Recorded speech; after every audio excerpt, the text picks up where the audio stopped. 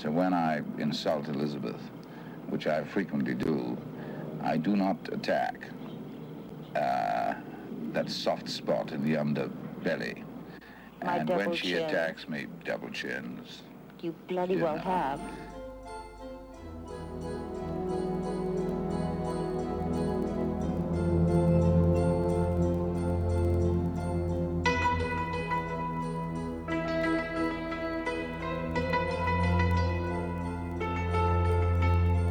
If you're stumped coming up with fresh locations for this year's summer holidays, might we suggest a trip to Turkey via the moon, to urban Paris and the Isle of Pachyderms, and to a Mediterranean retreat where Noel Coward arrives each evening on his manservant's shoulders.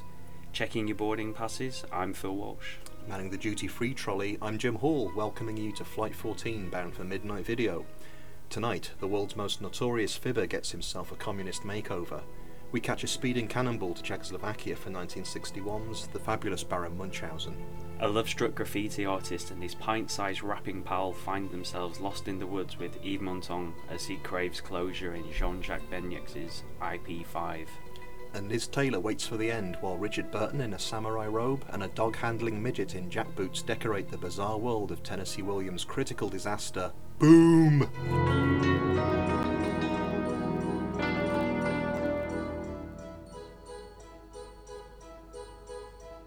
Oof, well, it's been a week since we queued up to get our tickets to Fright Fest. Yeah, that was quite a long day for me. Really? Oh yeah, you went straight off to a barbecue, didn't you? Yeah, well, I started at 7:30 as well, queuing, although some people have been there all night, the nutters. Yes, Fright Fest, which, I'm sure people will know, but is the annual, what is it, sponsored by Film 4, I think? It is, yeah. Yeah. I know already from Twitter and Facebook that some of you listeners will be going to Fright Fest as well, so it'd be nice to catch up with you guys.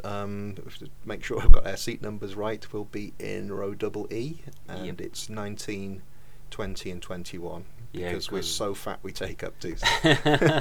Kevin Smith style. Yeah. No, our friend Lee, aka Count Fosco, will be joining us in the middle there. It'll be squeezed between us. Well, no escape. Yes. That's going to be a hell of a weekend. Yeah. And should we mention who else is there with us? Yeah, we'll be sat in the shadow of the Mondo movie guys, Dan and Ben. They're almost directly behind us, but casting their long podcasting shadow, literally as well as figuratively. But I'm sure I've not really looked through the list too thoroughly, but obviously I'm not going to be there for the entire thing. So if we will hopefully in the next few shows find what we think is going to be the weakest film there and probably opt out of that, and if anyone fancies a beer in a local pub, it'll probably be I haven't cleared this with you, Phil, yet, but a Sam Smith's one, which is a bit cheaper. Yeah, Sam Smith's would be good because it's cheaper, obviously. I mean, everyone was going round to the Imperial last year, just round the corner, but I'll be there for when the 2 3D films are showing. I'll be in the pub for sure. Not a fan of Final Destination 5? No, I thought the first one was adequate, but I've never been keen to watch the rest of them, really. Fright Night 3D? Yeah, definitely don't want to watch that. No, we'll see what goes on. No, I might be seeing through those, you never know. But that's something I'll be preparing myself for over the next month and a half. Mental preparation. Yeah, but Lord knows we do watch some peculiar films, so shall we get cracking? Yeah, let's motor on.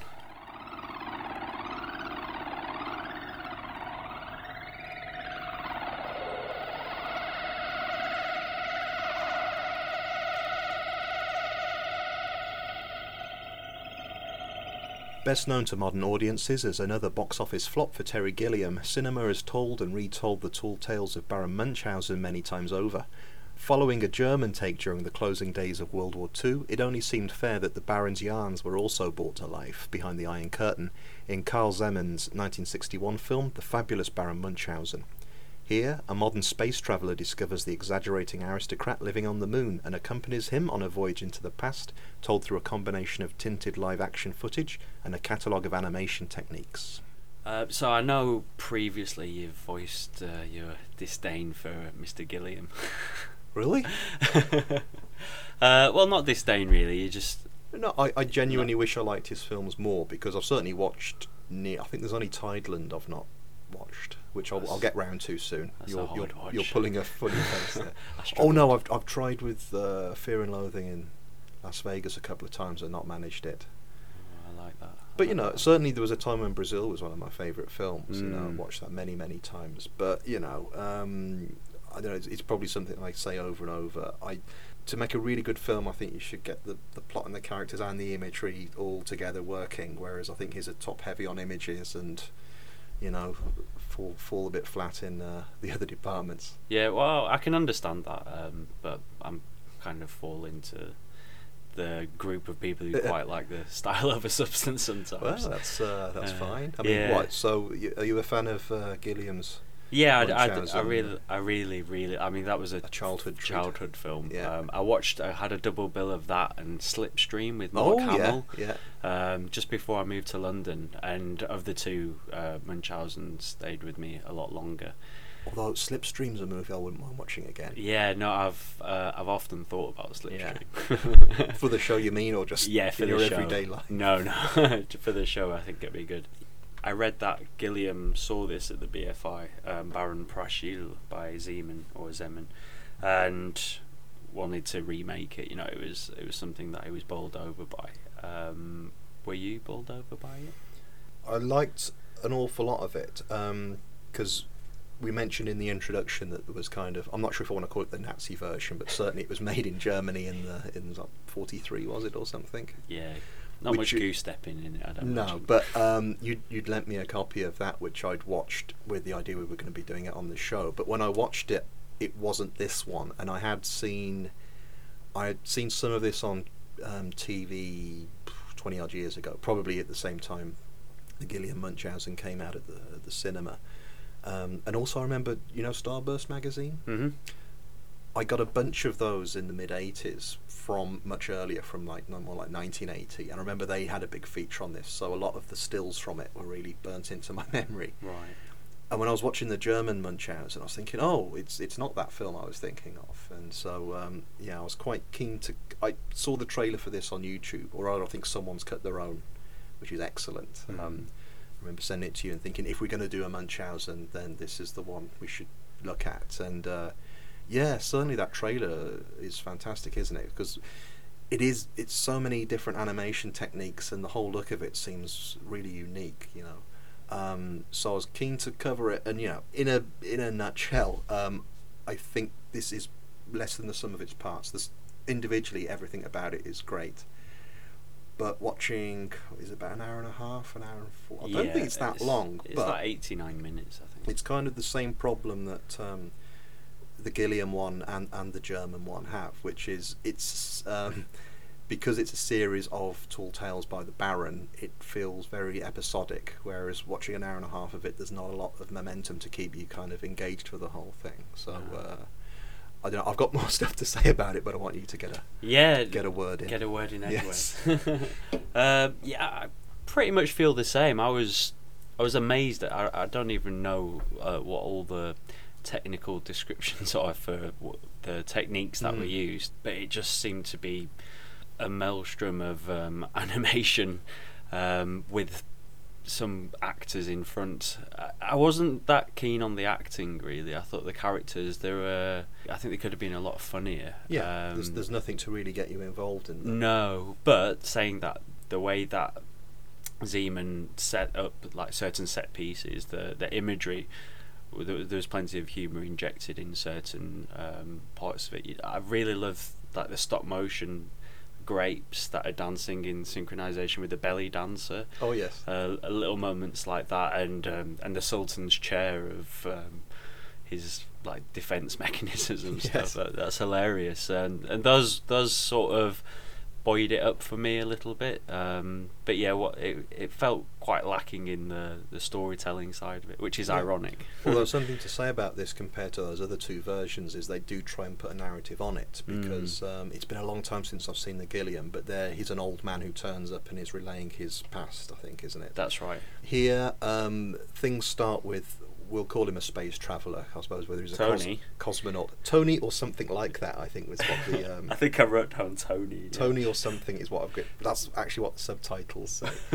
But yeah, well, no, it's a brilliant opening when you go from footprints and then it's kind of through, not evolution, but the evolution of technology, I suppose. This would be, quite a while ahead of 2001, I suppose. But yeah, zooming up through butterflies flying and hot air balloons and aircraft, and you've got this space traveller landing on the moon where he finds Baron Munchausen, Cyrano de Bergerac, and who are the other guys? They look like Magritte painting. Yeah, I couldn't bowler-hatted, I couldn't faceless figure out who guys. they were because the subtitles are so poor on this. We do need copy. to mention that, because It's a German release that apparently is a bootleg, but it's like an official bootleg. Yeah, I know you bought it quite cheaply in FOP, but it's No, I got it on Amazon. I had to buy it from abroad.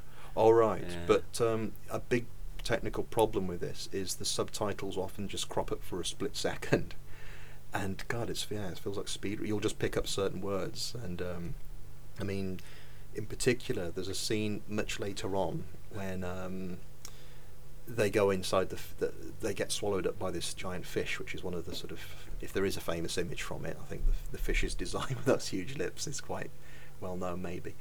But the Baron introduces himself to some mariners who are already stuck in there, and we get no subtitles. And then one of the mariners starts to speak, and finally the Baron's subtitles come up saying, "Hello, I'm Baron Munchausen." But I was confused for a second. I thought, this is great, the mariner, because Munchausen's a liar. There's nothing to say that the mariner isn't Munchausen, the other guy's been lying the whole time. But it was just an accident of how the subtitles worked.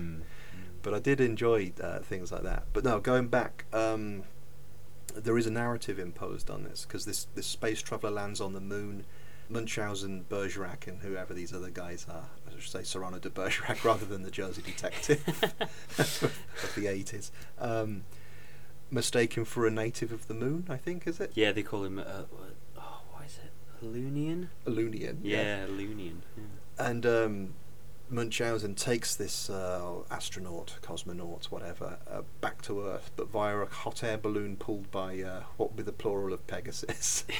Pegasi? Pegasi. Winged horsed anyway. But it's a really great piece of, I mean, not technically great animation, but it looks fantastic, and it's just a really great image. But from there on, it's the Baron, Tony the astronaut, and it's Tony falls in love with this girl he meets at the Sultan's palace, doesn't he? Yeah, and, I couldn't figure out, is she the Sultan's daughter? Quite possibly, not the Sultana. The Sultana. Yeah, we are struggling with the subtitles on this. But I thought, well, this is a good move, because they've taken all these disparate stories that Munchausen tells and tries to consolidate them into something, give it a framework. But yeah, ultimately, over the course of an hour and a half, there's not a lot to keep you interested. I mean, the images are fantastic, I've got to stress that, and it's a whatever else we say about the DVD, I think it's a very good transfer. They look very crisp. But yeah, I was just thinking, this kind of goes back to Perrin Barbar we reviewed a few shows back. I wouldn't have minded if this had been more like the European film serials I used to see on TV during summer holidays.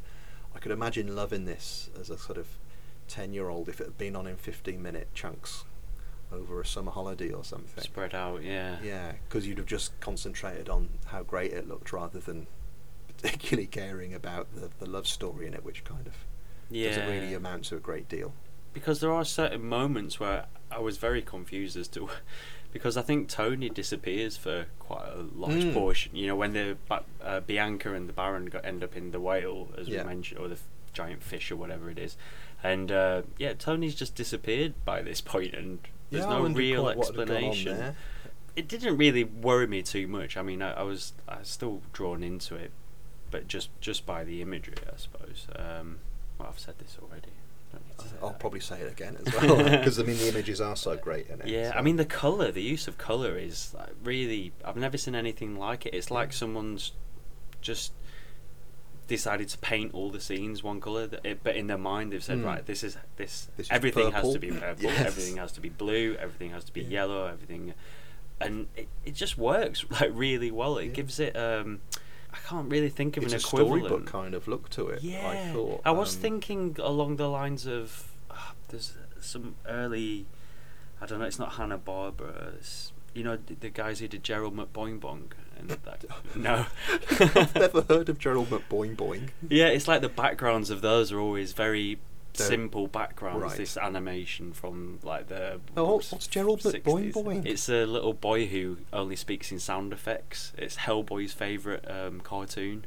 I know this from watching. Is this from the real world? Yes. Right. This isn't something that Mike Mignola made up for the comic. No, it's right. real. It's real cartoon. Yeah. Okay. And when was this from? What, the 60s or so? 60s. Okay, right. Yeah, it's excellent. But all the backgrounds in there were very Singular, simple yeah, and singular. yeah. Yeah, and it put me in mind of that. How like the whole smoke effect, which was like ink in water. I think it was like sort of Flash transfer Gordon over. and Mongo. But given it was made in the early 60s, it does use a lot of those old techniques. And the thing that I was also, this also kind of evoked, a lot of the time I wasn't sure if they had just used a matte painting technique sometimes with the sets and had just used that as a frame, which had been put in after the fact. Or whether it almost looked like they'd actually built big theatrical sets like you get on a curtain, you know. I can't think of the name of them. But the fact that it had a storybook look and a theatrical look, and with stuff with the ink. I mean, the singular colours as well. I remember they sometimes would show silent films on TV when I was younger, and sometimes they'd do that so people wouldn't be put off by black and white. They just put them all in green for a bit or blue for a bit to give it some visual variety. You know? Idiots. But I am glad we've covered this over the German one, which I did watch and is. I mean, if you're going to make a film of Baron Munchausen, it is going to be an effects-driven thing, and that just didn't seem to have. It was in colour, so for the 40s that was still a huge expense. But it only seemed to have 2 or 3 of the magical Baron scenes. They did have the cannonball, riding the cannonball across the Turkish defences.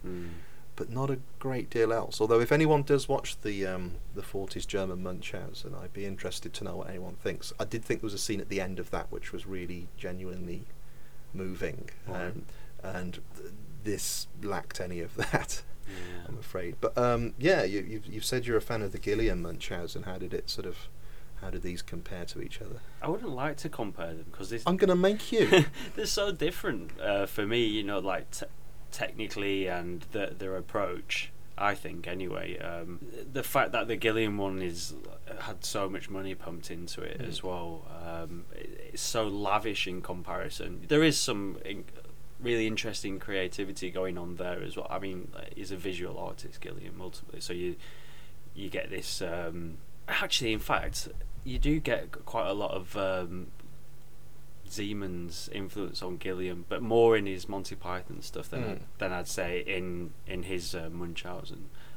Because this Siemens version does use seemingly every kind of animation available, doesn't it? There's sort of 2D, what we'd call the Gilliam animation with cardboard being moved around, cell animation. Yeah, was there motion. Rotoscoping a little bit? There's like a Possibly, cat running towards the screen at one point. There are certainly things that kind of seem like shadow puppets, which are possibly rotoscoped. But it seems like it's every kind of animation you could think of thrown into this big. Yeah, it seemed like an annual you'd get at Christmas or something. Because I was so impressed with like the simplest things, like the forced perspective, because, like you say, it's almost like it is a life-size cardboard cutout or something. Yeah, that's like I said before. You know, that's what really drew me in was that. I was almost wondering, what will he use next? What kind of technique will he pull out of the bag now? At the end, I was a little bit disappointed with the denouement was a bit like it just seemed very rushed. Yeah, it was like, we need to wrap it up, and they kind of they sort of relay a little philosophy at the end. Yeah. But I mean, I was avoiding calling the German one a Nazi version, but we have made allusions that this is made behind the Iron Curtain. Did you see any sort of communist message here, or was it just a sort of good time entertainment? I felt like it was just good time entertainment. I failed to see any communist message. Is Munchausen an allegorical tale in any way, really?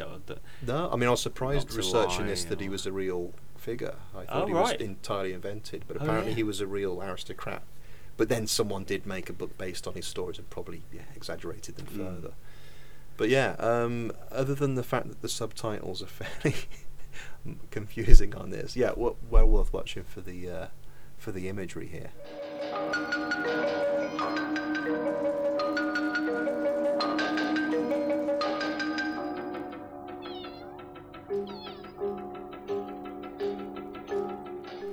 competition time. Or is it? Well, that's what we've got blocked in for this. If we were professional enough to have things blocked in. A couple of shows back, we had a second competition, which was to win DVDs of Condor Man with Michael Crawford and El Topo, the Alejandro Jodorowsky. Actually, talking of him, I noticed you've favourited, if that's a word, Jodorowsky's Dune on your Facebook. Yeah, there's some guy who I follow on Twitter who's made a documentary about it. All right. The Unmade. I don't know that much about. I only favourited him on Saturday, I think, or something. So I need to delve into it a bit more. But you've not watched the documentary? No, I like anything to do with that, though. I think Unmade films. But yeah, this is all avoiding the competition element, which is to say, we weren't exactly deluged with entries. I'm afraid we'd love to be picking a winning entry out of the hat now, but sadly, nobody entered. Whether that's because those two films are so well loved that everybody already owns a copy, or it's possible we did ask too tricky a question. No one's entered, so we won't be able to give those prizes away. Although we will be. Yeah, in so a we're stopping strange the way. podcast. That's it now. No more. No, we love you all. But as we record this, the world has a new country. South Sudan has winked into existence. SS. Yep. Not that one, but we thought it would be a nice gesture from Midnight Video to just help South Sudan get off the ground. So we will be donating Condor Man and El Topo to Juba. That will be going into their. Well, I'm not sure if they've set up a film museum yet, but it's going into the Central Library there. Yeah. I hear. Yeah. So those will be winging any listeners out there in Juba in South Sudan. You can expect Michael Crawford to be winging his way to you soon, along with Alejandro Jodorowsky in this sort of Zen allegorical. Is it Zen? I don't know what kind of crazy mysticism he's coming up with there, but a very peculiar spaghetti western from a Chilean. So it's a shame no one entered, but it's all gone to a good cause in the end. But yeah, well, after that disaster, I mean. Because of the strange way we record, we're recording this on a Sunday, and show 13 has only just gone online, which is where we first announced that we were going to give away our incredible T-shirts, our excellent T-shirts, which Phil's wearing even as we record, rubbing his nipples at the microphone in delight. We're going to be announcing the winner for that on show 17, which we will be recording in about a week and a half's time. Basically, what we're planning to do from here on in is we'll be keeping our A to Z of Midnight Video going, where we just want contributions from you guys on things that you think should be included in a glossary of films, film terms. I'm sure you know what we're talking about. Yeah, there's details on the blog about that that are easy to look up. But from now on, anybody who enters that will be putting your names into a hat, and we'll be drawing out a winner supposedly every show. Just again, because of the strange way we record, what we'll be doing is nothing for the next couple of shows, because not enough people know about this yet. But then on show, I've forgotten which one it was now. 18? Yeah, because 17 will be the winner from 13. We'll have a backlog of winners, so there'll be a sort of bonus giveaway there. Definitely worth winning the T-shirts. You were getting a lot of stares as you walked past the London Dungeon today. Yeah, I hope it was a T-shirt. Yes. I had egg on my face. Oh yes, well, you can see Phil on our website page and his charming family modelling the T-shirts.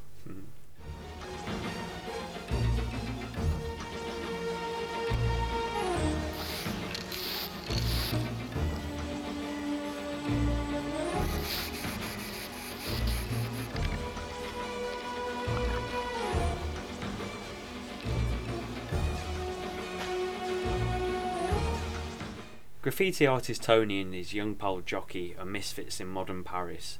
Jockey struggling to look after his permanently blotto father, while Tony takes rejection from local nurse Gloria, especially her insistence that he's a hollow shell, somewhat personally. In Diva and Betty Blue director Jean-Jacques Benyex's 1992 drama IP5, the unlikely duo's downward spiral is halted when a late-night encounter with a flatulent rabbit murderer in turn introduces them to the possibly mystical or possibly just deranged Leon, an elderly traveller searching for answers to his own haunted life. So, I mean, Diva's a very well-known film, isn't it?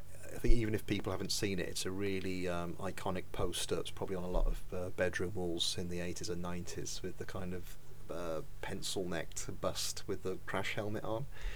Betty Blue probably on even more bedroom walls of students.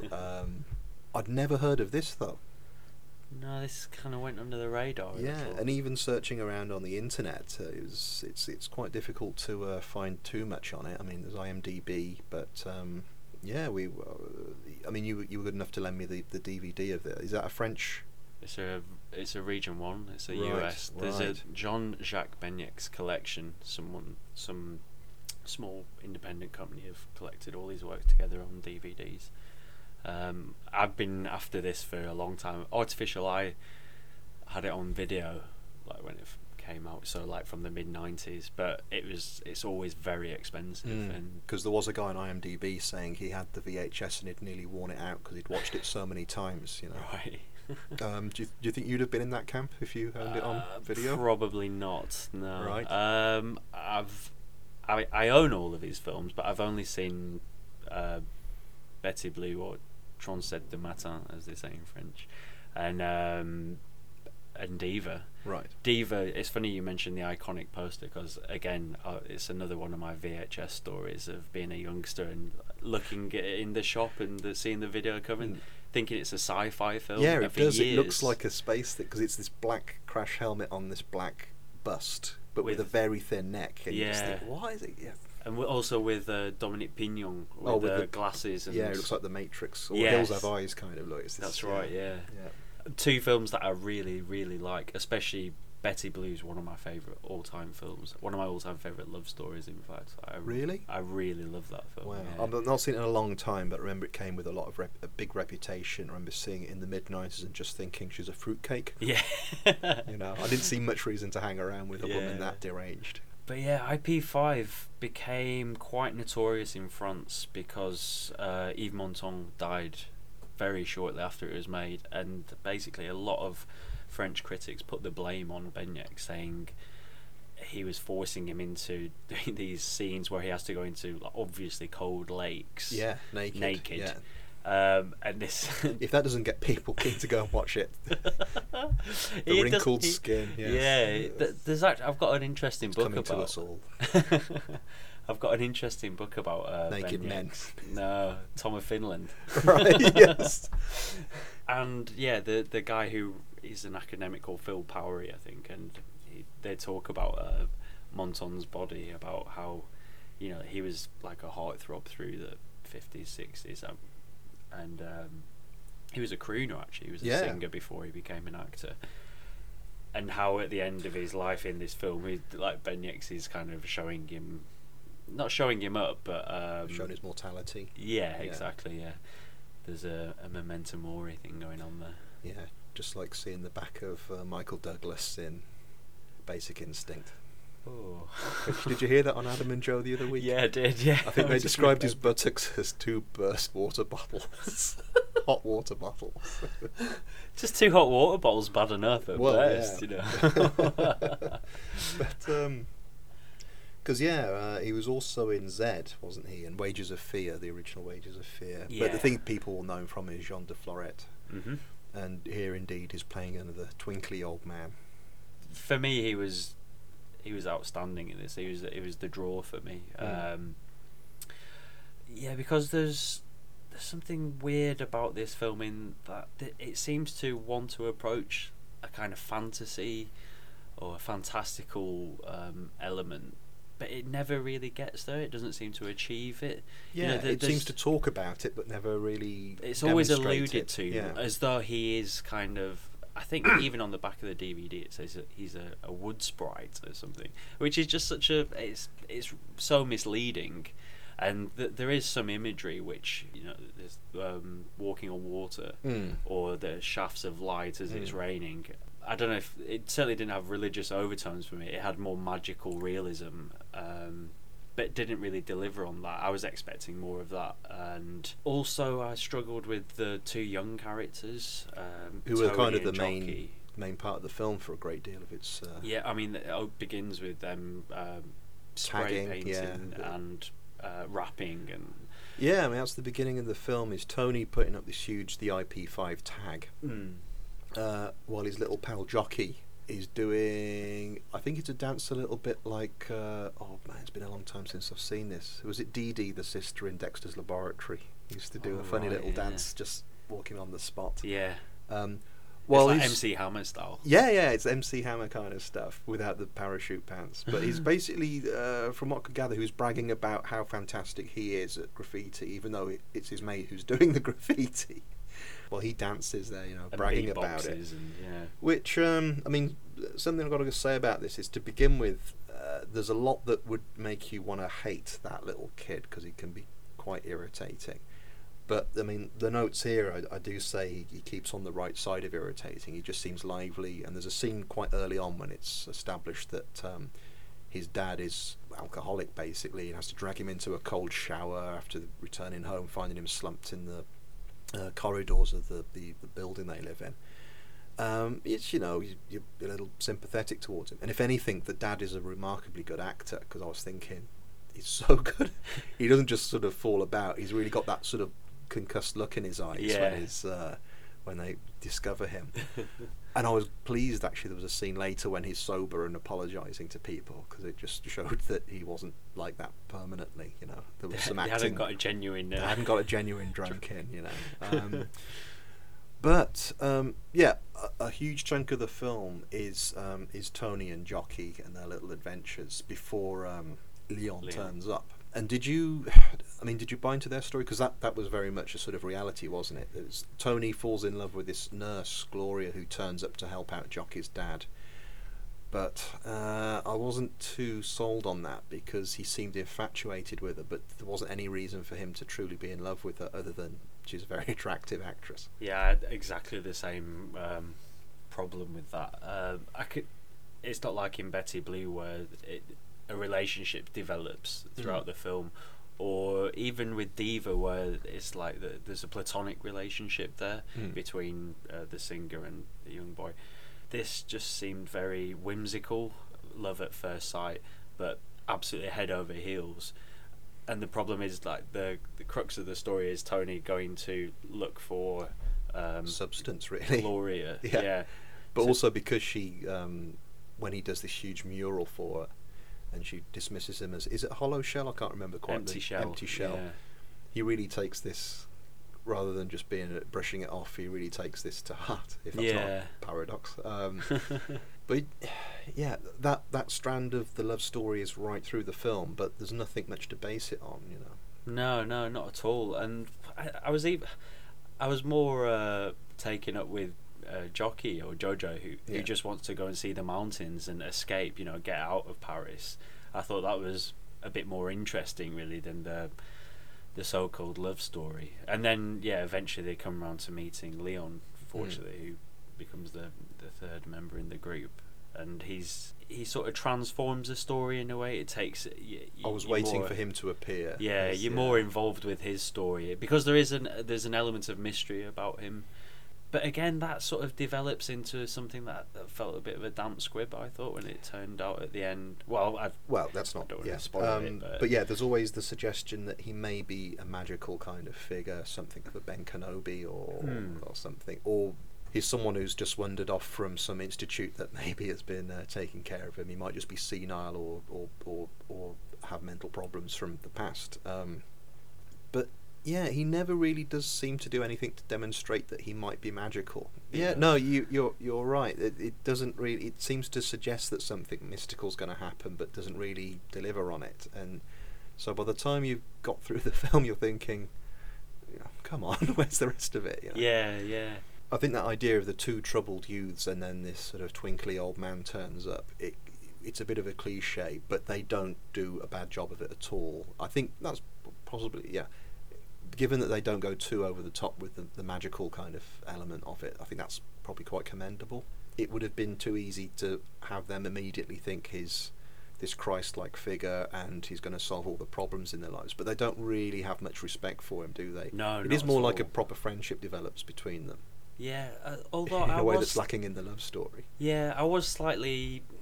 It certainly felt to me that when the kids meet Leon, that Leon warms to or becomes more of a mentor to Tony, but towards the latter half of the film, Tony sort of goes off, and there's the whole Gloria side of it, and Jockey becomes more enamoured with Leon, which it seemed to be a strange shift. I don't know if I was that taken. I don't know if it was kind of the idea that Jockey's dad is not really there. Yeah. Tony was his mentor, but Tony's getting sort of distracted by his potential love interest, and so maybe Leon's the last guy for Jojo, who's going to be some kind of parental figure or just some constant in his life. Yeah, because Benyux has said like it's a very autobiographical film for him. It's about his father, really, about how he made him strip naked and jump in cold water. Which, I mean, that's obvious throughout. There's no actual father figures there. There's just archetypes within other characters, I suppose. And it was long as well. It was, I mean, all these films are like bloody right it was. I mean, I was on its side to begin with. Like I said, things to like about this is that the kids should be hateable, but to begin with, I'm on their side. The cliche of the old guy who comes with his wisdom and sorts everything out should be terrible, but it's not badly done. And even the very, very end of the film, which obviously we won't discuss, I think was quite good. But boy, it takes a long time to get on with it, doesn't it? It was a classic thing where you kind of intuitively know how far along in the plot you are just from what's happening. You think, and then you look at the counter on the DVD and think, what? We're only 40 minutes in. It certainly ambles along. And it does bring to mind one of those things where I think we're all familiar with how expensive films are to make and how many people you have to get involved to make even quite a low budget film. This isn't low budget, is it? This is probably quite a major release, I think. I'm trying to I can't remember it. I think it was like 7 million when it was made. But it wasn't any kind of fly-by-night production. No. But you do go through it thinking, who read this script and thought, yep, I'm going to stick all that money behind this, without any kind of sense of, I don't know if people really want to sit still for 2 hours through this. The script was brought to the director, and then he fiddled around with it, and the producer took it to the director, fiddled around with it, but I think because he'd made Diva, Betty Blue, Rosalind and the Lions, obviously got a reputation. Those are the three famous. Well, even Rosalind and the Lions isn't famous. This is his fifth, because it's the 5 is that's what the title. Island of Pachyderm's 5. But also his girlfriend at the time was Isabella Pascoe, I think. Right. Who IP. There's an allusion to that as well. I don't know if that's just coincidence, but I suppose he was still quite a name, and Monton wanted to work with him as well. I mean, I know that sounds a bit sort of arrogant of me. If I don't like it, why would anybody else? But you would think a film producer had some sense of, I don't know if this is going to sustain anyone's interest for that length of time, especially because it's got a foot in. I mean, something it does very successfully is makes urban Paris seem quite a sort of cool place. You've probably visited there a few times. Have you? I mean, I've never been there. I'll be going later this year, but it did look like a great, a lively place. I really like the look of it. He does that well. I think he shoots very well. His films look really. I mean, he's from a movement called the Cinema du Look, which is people. I think Besson's from that sort of approach of style and how things should look. So he's got a way of making things look great, but it doesn't really back it up in this film. There's a scene I want to ask you about. I've said a couple of times already that Jockey should be irritating, but manages to win you over a bit. There's a scene, however, when they're at a service station. I knew you were going to mention this. And I think basically Jockey takes someone's Walkman. Well, he takes the batteries out of it.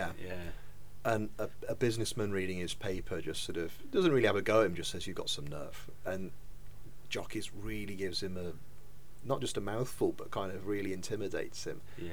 And I lost all sympathy for him at that point. I think if you live in London, if you live in a city where you've ever had any sort of threats like that from cheeky youngsters, blighters. you just,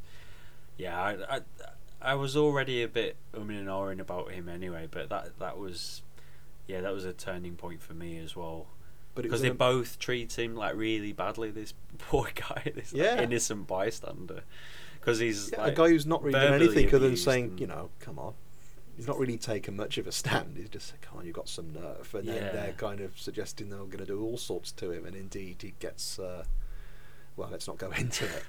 But that's the point where you think, what? And thankfully Leon turns up not too long after that. You know, but Leon even the treatment of him is like, it's really quite questionable to some degree. I don't know. Yeah, but no, it's just odd when you have a scene like that when you're used to a filmmaker thinking very carefully about how you present the characters to the audience to get you on side with them, and then they do something like that, which is just like, I want them both rotting in a jail somewhere. Ultimately, this goes on a bit. Yeah, I think it outstays its welcome. Could have been trimmed down and be a lot neater. But do you think there was actually much point to the whole thing? I'm sure there was in the director's mind. I do believe he probably made it from his heart, but that real problem with the love story, which just makes the whole thing tumble down.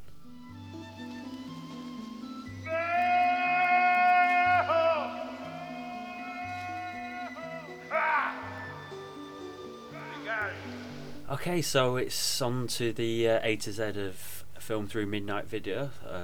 Hooray. But we've had a few more entries. So we did cover A on the last show, but we've got a few more entries. I mean, we're not going to be too anal about A's for anal about where we read these out. So well, should we do you fancy doing ours? Let's get ours out the way first, because we did our A's 2 shows back, I think. So have you got a B for us? Yeah, B for me is a film. Is Bad Boy Bubby by Rolf de Heer.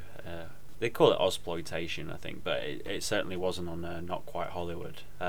It's just the most extraordinary film I've ever seen. Up until I saw it, Evil Dead 2 was hands down my favourite film, and would have been for the rest of my life if I hadn't have been pointed in this direction. It's just an absolute magnum opus. I can't have enough superlatives for it. It's an incredible performance. It was filmed over a number of years about this guy who grows up in captivity until he's about 32, and then it's really disturbing. He manages you're about 32 now, aren't you? Yeah. He manages to escape from this horrible life, and then he just goes out into the world as a sort of childlike adult, and there's a lot of political, social undercurrents going on here. I mean, Rolf de Heer, the director, had a specific agenda as he wrote and filmed it. And one of the most interesting things, it was filmed with 32 directors of photography, because it was filmed over just at weekends and stuff. So you have these 32 very distinct styles that come across in the film, and what shouldn't work works perfectly, you know, because you've got this character who is constantly evolving and changing, and this works in unison with all the visual styles. And yeah, just if you've not seen it, go out and see it. It's absolutely. It's on Blu-ray now as well. It's for Blu-ray. Yeah. Cat Torture. Yes. Yeah, infamous that's for what that. I know about Bad Boy Bubby. film. I've got 2 B's. One is B's for beer. Yes. Could I have another one from the fridge, please? Oh, right away, Mr. Secret. Here we go. Thank you very much. No, it's it's a fairly obvious one. I'm going to have B is for books, which we talk about quite a bit. Certainly, Kim Newman's had more than his fair share of shout-outs, and I'm going through the new edition of Nightmare Movies at the moment. You're enjoying American Nightmare? Yeah, absolutely love it. It's an extraordinary piece of writing. Really? Because I've not read it. I mean, I know it really. The thing that amazed, because I flicked through it when in that terrible place we used to work. It did seem to have genuinely found corners of horror cinema and whatever you want to call it that I'd never heard of before, including a film that maybe we'll be covering in a few shows' time. Fingers crossed. Yeah. Yes. Yeah, incredible. Yeah, but I mean, something I've not really started reading yet, but I just doing this show, I realise how, I'm sure the listeners are ahead of me, I realise how ignorant I am about huge areas of cinema history. And when we covered Body Snatcher a few shows back, I said I'm getting quite drawn to the 30s and the 40s. It seems like a whole area of cinema history which I've not really given much opportunity to. So in the last week I've from Amazon ordered a bunch of old books which were edited by Anne Lloyd, which came out in the mid-80s, but basically I think this was probably originally one of those builds up week by week magazine collections. I'm not sure what the original title of those were, but the books are kind of movies of the 30s, movies of the 40s, right through to the 70s.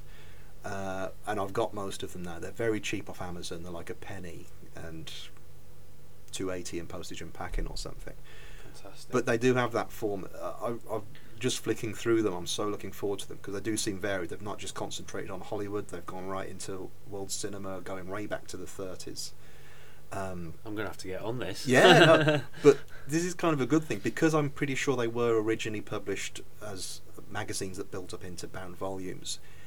You more get articles rather than a chronology of, this film came out in here, and what you tend to get now are those quite, 1001 films to see before you die, or I think there are books now called Films of the 80s and whatever, aren't they, with those I've got the Taschen ones. Yeah, I've got a couple. Which again look like they've just picked a limited number of films and done little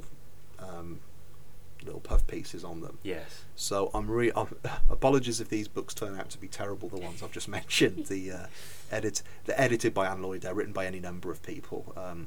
But I'm really looking forward to going through those and hopefully finding out lots and lots of things that I've never even heard of before. No, that sounds great. Yeah. But yeah, I know from when the Mondo movie guys did their movie book special, that was really popular, wasn't it? And, so yeah, it's always great to have those depositories of knowledge out there, and especially because now you can get second-hand books so cheaply off various internet sites, Yeah, I mean, Amazon Marketplaces, you can really, if you don't mind having like ex-library copies. I love having ex-library. I love it when there's a bit of history to it. Well, yeah, I mean, like the Psychotronic encyclopedia I got is really well thumbed through, and it's all brown around the edges, and it's B is for brown around the edges.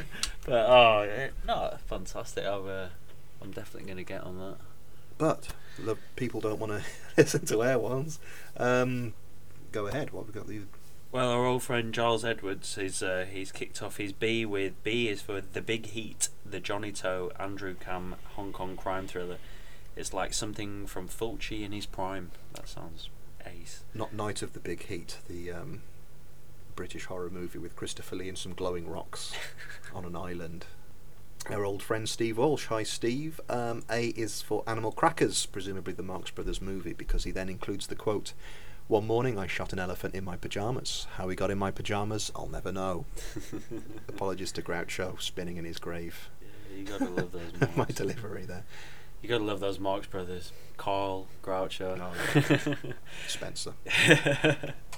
And our very, very good friend Rich Wells, who has designed this lovely garment that I'm wearing. Let's not have a league table for our friends. Yeah.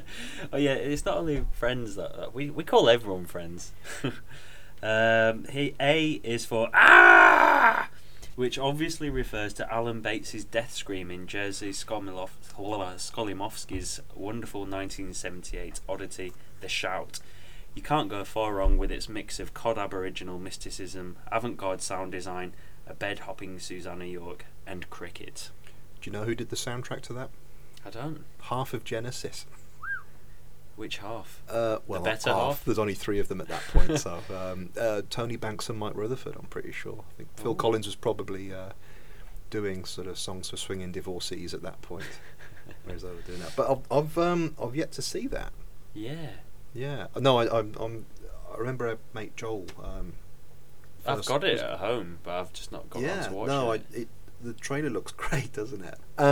Marie Hepworth, regular contributor. B is for Bava. If you want a gothic horror, he did that. A giallo, he did that too. A slasher, he made those. A camp 60s comic book style film, yep, that as well. Mario Bava made a lot of films. They're not all good, but quite a few were great, and my favourite being Kill Baby Kill, which I've never heard of. Yeah, I've heard. I just received the 2 box sets that were put together a few years ago. Again, like something I'm ashamed to admit, but my Bava knowledge is 0. Yeah, what have I seen? Black Sabbath quite a while back, and Bay of Blood, bit of actually. Planet of Vampires, or Vampire Oh Planet. yeah, whatever, yeah. Planet of Vampires. Sorry. Yeah. Oh, I've seen 2 of his films. Yeah, That's not okay. too bad, but yeah, I really need to get that sorted out ASAP. Well, Estelle and Zeb are away on holiday now, so maybe you can knuckle down. Well, I'll get Midnight Video stuff is priority. Oh yes. Last one here is again from Rich Wells. B is for Blue Underground, which I doubt needs any further explanation. A DVD label that has introduced me to so much cult goodness. Most recently, the Michael Lerner, Zelda Rubinstein, I Violent Shocker, Anguish. Yeah, I agree. Blue Underground. I've got loads of recent giallos. Michael Lerner. What did I say? Is it Michael Lerner? Yeah, Michael Lerner. Wow, what, the actor from... is the guy in Barton Fink? I don't The know. studio head. I haven't seen. Ah. I haven't seen it. No, Maybe. it's, yeah, that's good. My final one, Richard Sampson. B is for body horror. I might have missed the B is for boat on this one, but my all-time favourite subgenre has to be the kind of movies churned out by Mr. Henenlotter and co. in the 80s. From Basket Case's deformed Bilal to the arse face in Society, anything that features warped human flesh or strange diseases has piqued my interest for years. The high water mark? John Carpenter's The Thing, which, if Ben and Dan of Mondo Movie are listening in, we're still waiting for your commentary. Yeah, and also related to Ben and Dan, well, more to Dan, is Street Trash. God, that's amazing for body horror. Yeah, putrefied green. Yeah. Or was it blue? What were they called? Melt movies, they used to Yes. call them, didn't they? Yeah. Oh, that was incredible, yeah. But yeah, that's it for the A's and B's. We've got some C's for next time, but keep them coming in. So yeah, should we... For the chance so, to win a shirt as For well. the chance to win a shirt and be entered in the big hat. So what, should we extend to C and E now, or just anything up to G maybe? I don't know. CDE. C, D, E, yes, okay. Don't go further than E. Whatever you do, don't go any further than E. E's the limit. They're all dead! What are you, some kind of graveyard sexton? Not well received upon release or any point thereafter, 1968's Boom presents audiences with Flora Goforth, a woman so very rich that she can afford to spend the summer on her own personal island and deliver tongue lashings to a much abused entourage in between regular visits from waspish neighbour Noel Coward. What Liz Taylor's monstrous creation doesn't have much of is time, and with her days filled with bitter memoir dictations and a course of injections, she craves one last lover, which is Richard Burton's cue to swim ashore uninvited as the Angel of Death. So, boom. Boom! I won this DVD. You did. We were at the Duke Mitchell film night a couple of months back, and That's right. yeah, they have a little, stick your hand up contest, and they throw things at people. And Actually, I won. hi to Alex, who runs the Duke Mitchell. Hello, night. Alex. We thoroughly enjoyed, what was it called, Strangers in Paradise? Strangers in Paradise. Yeah. Fantastic movie, yeah. Really, really good. Yeah. Not to be confused with the Jarmusch. No, yeah. This was about a Strangers psychic Nazi. From Paradise. Stranger... In Paradise. Oh, Strangers in... yeah. Not the Jarmusch one. Yeah. This is a musical about a psychic Nazi who gets frozen and wakes up in sort of 80s America. But anyway, yes, you won that, and you had the disc hurled at you from afar. From afar. Yeah. And then you knew about it, didn't you? I'd heard of it because, going back to books, one I've mentioned a few times before is the Golden Turkey Awards, which I grew up on, and I was always fascinated that those guys, the Medved brothers, really went to town on Burton and Liz Taylor, because they had reputations. Certainly Burton as a great actor, and Liz Taylor won Oscars. There seemed to be a string of disastrous flops, not just box office flops, but critical flops they did as well. And Boom, I always just thought the title was great, with his exclamation mark and everything. And it's based on the Tennessee Williams play, The Milk Train Doesn't Stop Here Anymore. I wondered what the hell it was about, and so when you had a copy thrown at you, I was quite keen to have a look at it. I remember watching it and texting you and saying, this is suitable material for the podcast. This is what we're looking for. And was it? Did you find this fits into a remit? Yeah, definitely. I'll just have to start by saying I really, really enjoyed it. Good. Like, massively enjoyed it.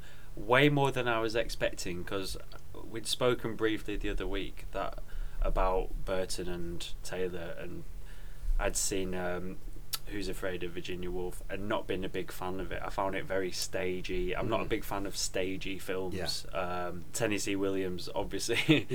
I was a bit worried, nervous going into it, but I was blown away by how bloody odd it was. It's nuts, and like I say, it's really not got a good reputation at all. It's easy to see why it would be seen as very pretentious, but it's at that really peculiar point in the 60s when I'm reluctant to call them mainstream, but I suppose conventional Hollywood was catching up with what was going on in subculture. I don't know, I'm being a bit too high-minded with this, but that stuff was seeping through, and so mainstream films were becoming much odder. And it was weird watching this, because the thing it really reminded me of, I'm not sure if you've ever seen it, is the 60s version of the comic strip Modesty Blaise. And I was surprised then when it said directed by Joseph Losey, because he did that as well, and that's how it's gone. Oh right, he had a little style to his filmmaking there. It is a really odd film. If your view of Tennessee Williams is stuff like Streetcar Named Desire or whatever, and these kind of highly strung Southern characters, then what you've got here is Liz Taylor as a character who is so over the top. She's very much like not sure if you've watched much of this. In Little Britain, there's one of the characters Matt Lucas does, who's very much like Barbara Cartland. Is this very over the top? Is it Bubbles or is she the one in the health spa? I don't know. But yes.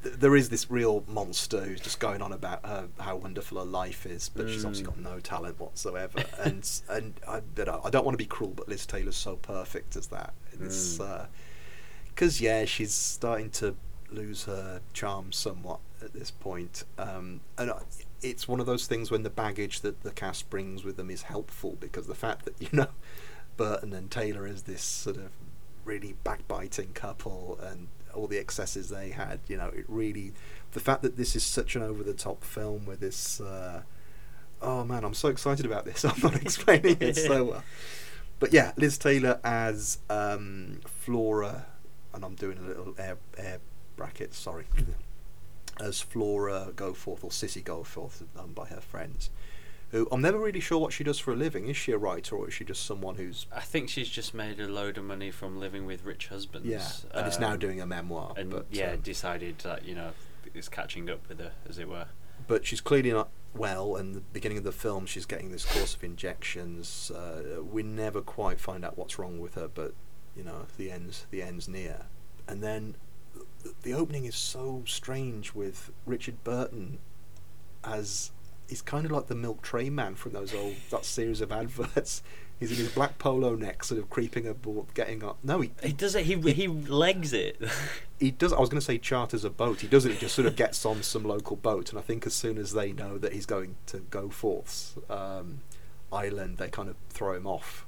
Well, no, they throw his bag of mobiles. There seems to be a film crew or something, Yes. or like the media, and they want to do an exclusive interview with Goforth, because she's obviously known or renowned. Yeah. And he just gets lobbed into the sea and then makes his way up they the throw his mountain. bag of belongings into the sea and dives after it, doesn't he? But then he swims ashore and is attacked by these Dobermans or some kind of attack dogs. Rudy's dogs. Rudy is Michael Dunn, who, if he has any kind of, he's quite a good actor actually. But he's a little person. But I think he'd be best known. If anyone knows the old Shatner era Star Trek episode Plato's Stepchildren, which is notorious because it was banned, it wasn't shown in Britain because it had a interracial kiss. I'd just like to make people aware I'm not much of a Star Trek fan at all. But yeah, things like that, midgets, I'm a big fan of shorter men in films, academically speaking anyway. But yeah, he turned up dressed like some Italian fascist, doesn't he? He's got his jack boots and his little uniform on. Yeah, but that whole opening probably 10-20 minutes is so bizarre, isn't it? Because it opens with no music. You've just got the waves crashing on the rocks and booming, and then this incredible John Barry music. I really love the John Barry score for this, which is this kind of steam organ. I was wondering whether you would or not, because when I first heard it, it put me in mind a little bit of Mumsy Nanny Sunny Girly. Oh no, it reminded me more of Perrin Baba with the fairground feel. But this is, John Barry was fantastic, and a great thing about it's a good soundtrack in itself, but it very rarely tips into, oh yeah, here's the guy who does James Bond. There's a couple of bits which sound very much like Bond villain themes, and indeed the whole film feels like Bond has. It's the last act of a James Bond film. Yeah, well, the Bond's setting. got on board the villain's lair, isn't it? Yeah, because the lair, the house is. I even wrote down 60s style a la Bond villain hideout meets the prisoner. It's got that incredible. Because I really love that sort of style, that sort of late 60s, early 70s. That's in a lot of like giallo films that I've been watching recently, where it's kind of it's like minimal opulence. Yes. What a setting! Yeah, it's fantastic. The fact it's an island as well, and it's removed from everything. Absolutely, because you don't get any sense of the world existing outside of this, even though it's referred to. And the nearest you've got to anything else the nearest you've got to any outside element coming in is Noel Coward. As Noel Coward, he's in the smoking jacket and everything, arriving on the shoulders of his manservant. It's just one of those strange touches. Arriving for dinner, and I think, has he invited himself? I don't think Taylor's character wants him. I think Blackie might have had something. Or she. This Blackie is the secretary, the assistant. Before anyone gets the wrong end of the stick. Yeah, she mentions that the Witch of the Capri, Witch of Capri, because it was written for a woman, wasn't it? The role. Oh, I didn't know that. Coward's role was meant to be, and Burton's role was written for like a 20-year-old. Yeah, I knew that it was originally written for totally different ages. So Liz Taylor's character should have been a much older woman. Burton should have been much younger. And when it was originally, the milk train doesn't stop here anymore. It was originally Tab Hunter was, who, again, I only know him from the John Waters movie Polyester.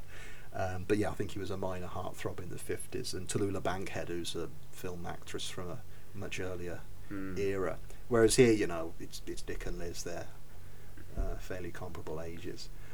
I'm really glad you enjoyed this, because I was watching this and there's a lot to not enjoy about it, but I think it's such a strange film. Did you find it a little too pretentious? Because we've got this setup, but an awful lot of it is people meditating on the meaning of existence, and it's all that kind of thing. But I didn't really find it that it was odd, but I didn't find it too pretentious, mainly because I found the characters so absurd. The situation seemed quite absurd.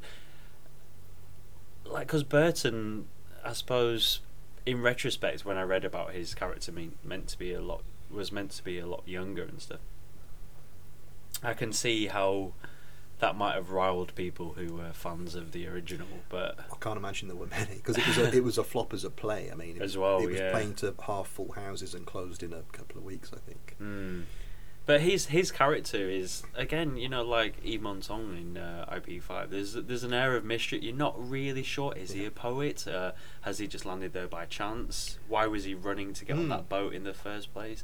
There seems to be a lot of unanswered questions, and even the ambiguity of the end, I find it quite ambiguous. It raises more questions, which I'm always a fan of, generally, anyway. I didn't need exact closure. No. Really. Because Burton's character is what is his name? Chris, isn't it? Which is meant to be a bit of an allusion to Christ, perhaps, according to the things I've read anyway. But Noel Coward quickly says, "Oh yes, it's so and so." You know, he always turns up when rich old ladies are on their deathbeds. You know, and he has this nickname, D'Angelo de Mort, the Angel of Death, and he's great in it. He seems to realise I think everyone involved in this realises how absurd it is, and kind of goes for it and relishes the chance to do something a bit odd. Yeah. I don't think anyone here is taking it terribly seriously, are they? Because I heard that Joseph Losey had a really bad alcohol problem at the time, and certainly Melvyn Bragg in Burton's biography blames the failure of the film mainly on Losey for being pissed out of his brain all the time. Did Bragg think it had failed then? Yeah. Right. Yeah. But maybe we're leading the vanguard of critical reappraisal for I this. did actually read one of the reviews on IMDb who mentioned that John Waters uses it to test. He shows it to people, and if they don't like it, he refuses to like them. Wow. I'm really pleased. Yeah, so if it's good enough for Waters, then definitely it's good enough for Midnight Video. But I did think with Taylor was, I think she was on great form. I wrote down there was a touch of Miss Havisham about her. Yeah. You know, she's in her over the top and stuff. in this, yeah. I mean, weird things like she's there for the summer on this Mediterranean island, but she makes it very clear that she's got sensitive skin. So you think, why are you there then? Go to Oslo or something for the summer. But the way she treats her staff, because the main relationship there is with Blackie, the secretary, who doesn't really enjoy being there, and there's lots of kind of. I really enjoy the conflict between the two of them. Rudy, the midget dog handler, again seems to really enjoy his job. Who else? There's the doctor, isn't there, who dresses at one point exactly like Peter Sellers in The Party. He's got this kind of beige suit and floral tie, and he's an alcoholic, isn't he? Yeah, and there's a couple of sitar players who. And a giant. I think there's a giant who just hangs around, and a manservant who I can't tell if he's meant to be Indian or Italian, or she doesn't like speaking to Italian to her because it's filmed in Sardinia, so I presume it's meant to be based there as well. But what a collection of characters. Yeah, you know? And then they just add to the mix. You know, Burton turns up, and rather than throwing him off the island immediately, she kind of. Because you won't even see him for a while, will she? There's a great bit at the start when she's dictating her memoirs and he's just shouting, "Mrs. Goforth!" in the background. Mrs. Bloody Goforth! And eventually she just gets the secretary to deal with him, but insists... Taylor's instructions are that she insists that he wears a black samurai robe complete with ceremonial sword, and you just think, wow, why? I don't know, I love this, and I'm not sure. I can't say I liked it in a camp way. It's not like it's so bad it's good. The stuff about it I genuinely love, and it's again, we've said it in the past. It's just that feeling you'd never get a film like this now. You wouldn't get Brad and Angelina. So I mean, if anything, it's made me very curious to check out the rest of those notorious bombs that they or turkeys they lovingly stuffed together as the Medved brothers. But cause I think there's others like the VIPs. And the Sandpiper. I'm looking forward to really going through the getting up to my elbows in Dick and Liz. Bring a telex report out to me. Ow! Shit and your mother! God damn it! I've signed myself into a criminal institution. Okay, that's it for show 14. Thanks very much for listening, as always. We appreciate your feedback. In fact, on that subject, thanks to Paul MC79, who's left us a nice little comment on iTunes. Thanks also to Mick, who has sent us a film through the post, which we're going to, its identity is going to be kept under wraps for now, which is kind of in keeping with the film itself, I suppose. But thanks ever so much for that, because that was something I mentioned a few shows back, this film, and I'm very pleased that we're going to have the chance to see it again and almost certainly be reviewing it quite soon. Most definitely. So thanks, mate. Okay, and if you want to get in touch, usual channels. If you can remember them. Yeah, midnightvideo@hotmail.co.uk. On Twitter as @midnightvideo.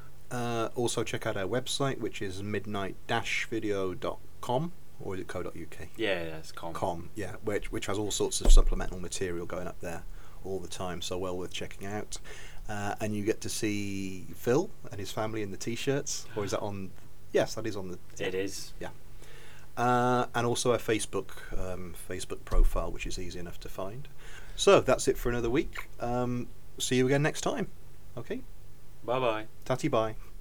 It can only be said that these two men are fleeing in the sense that you flee in a nightmare where you make no progress because they move forward to go backward.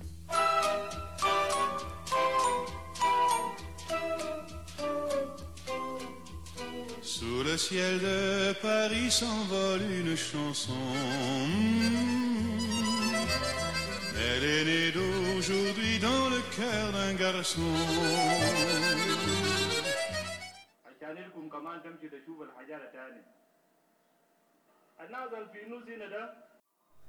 Peoples of Midnight Video, we are very grateful for your generous gifts of films. However, South Sudan is a new country, and we feel we have suffered enough already without undergoing the horrors of a spaghetti western by a Chilean pervert and the horror of Michael Crawford dressed as a cartoon chicken. We are therefore returning your films. Do not contact us again. Much love. Juba.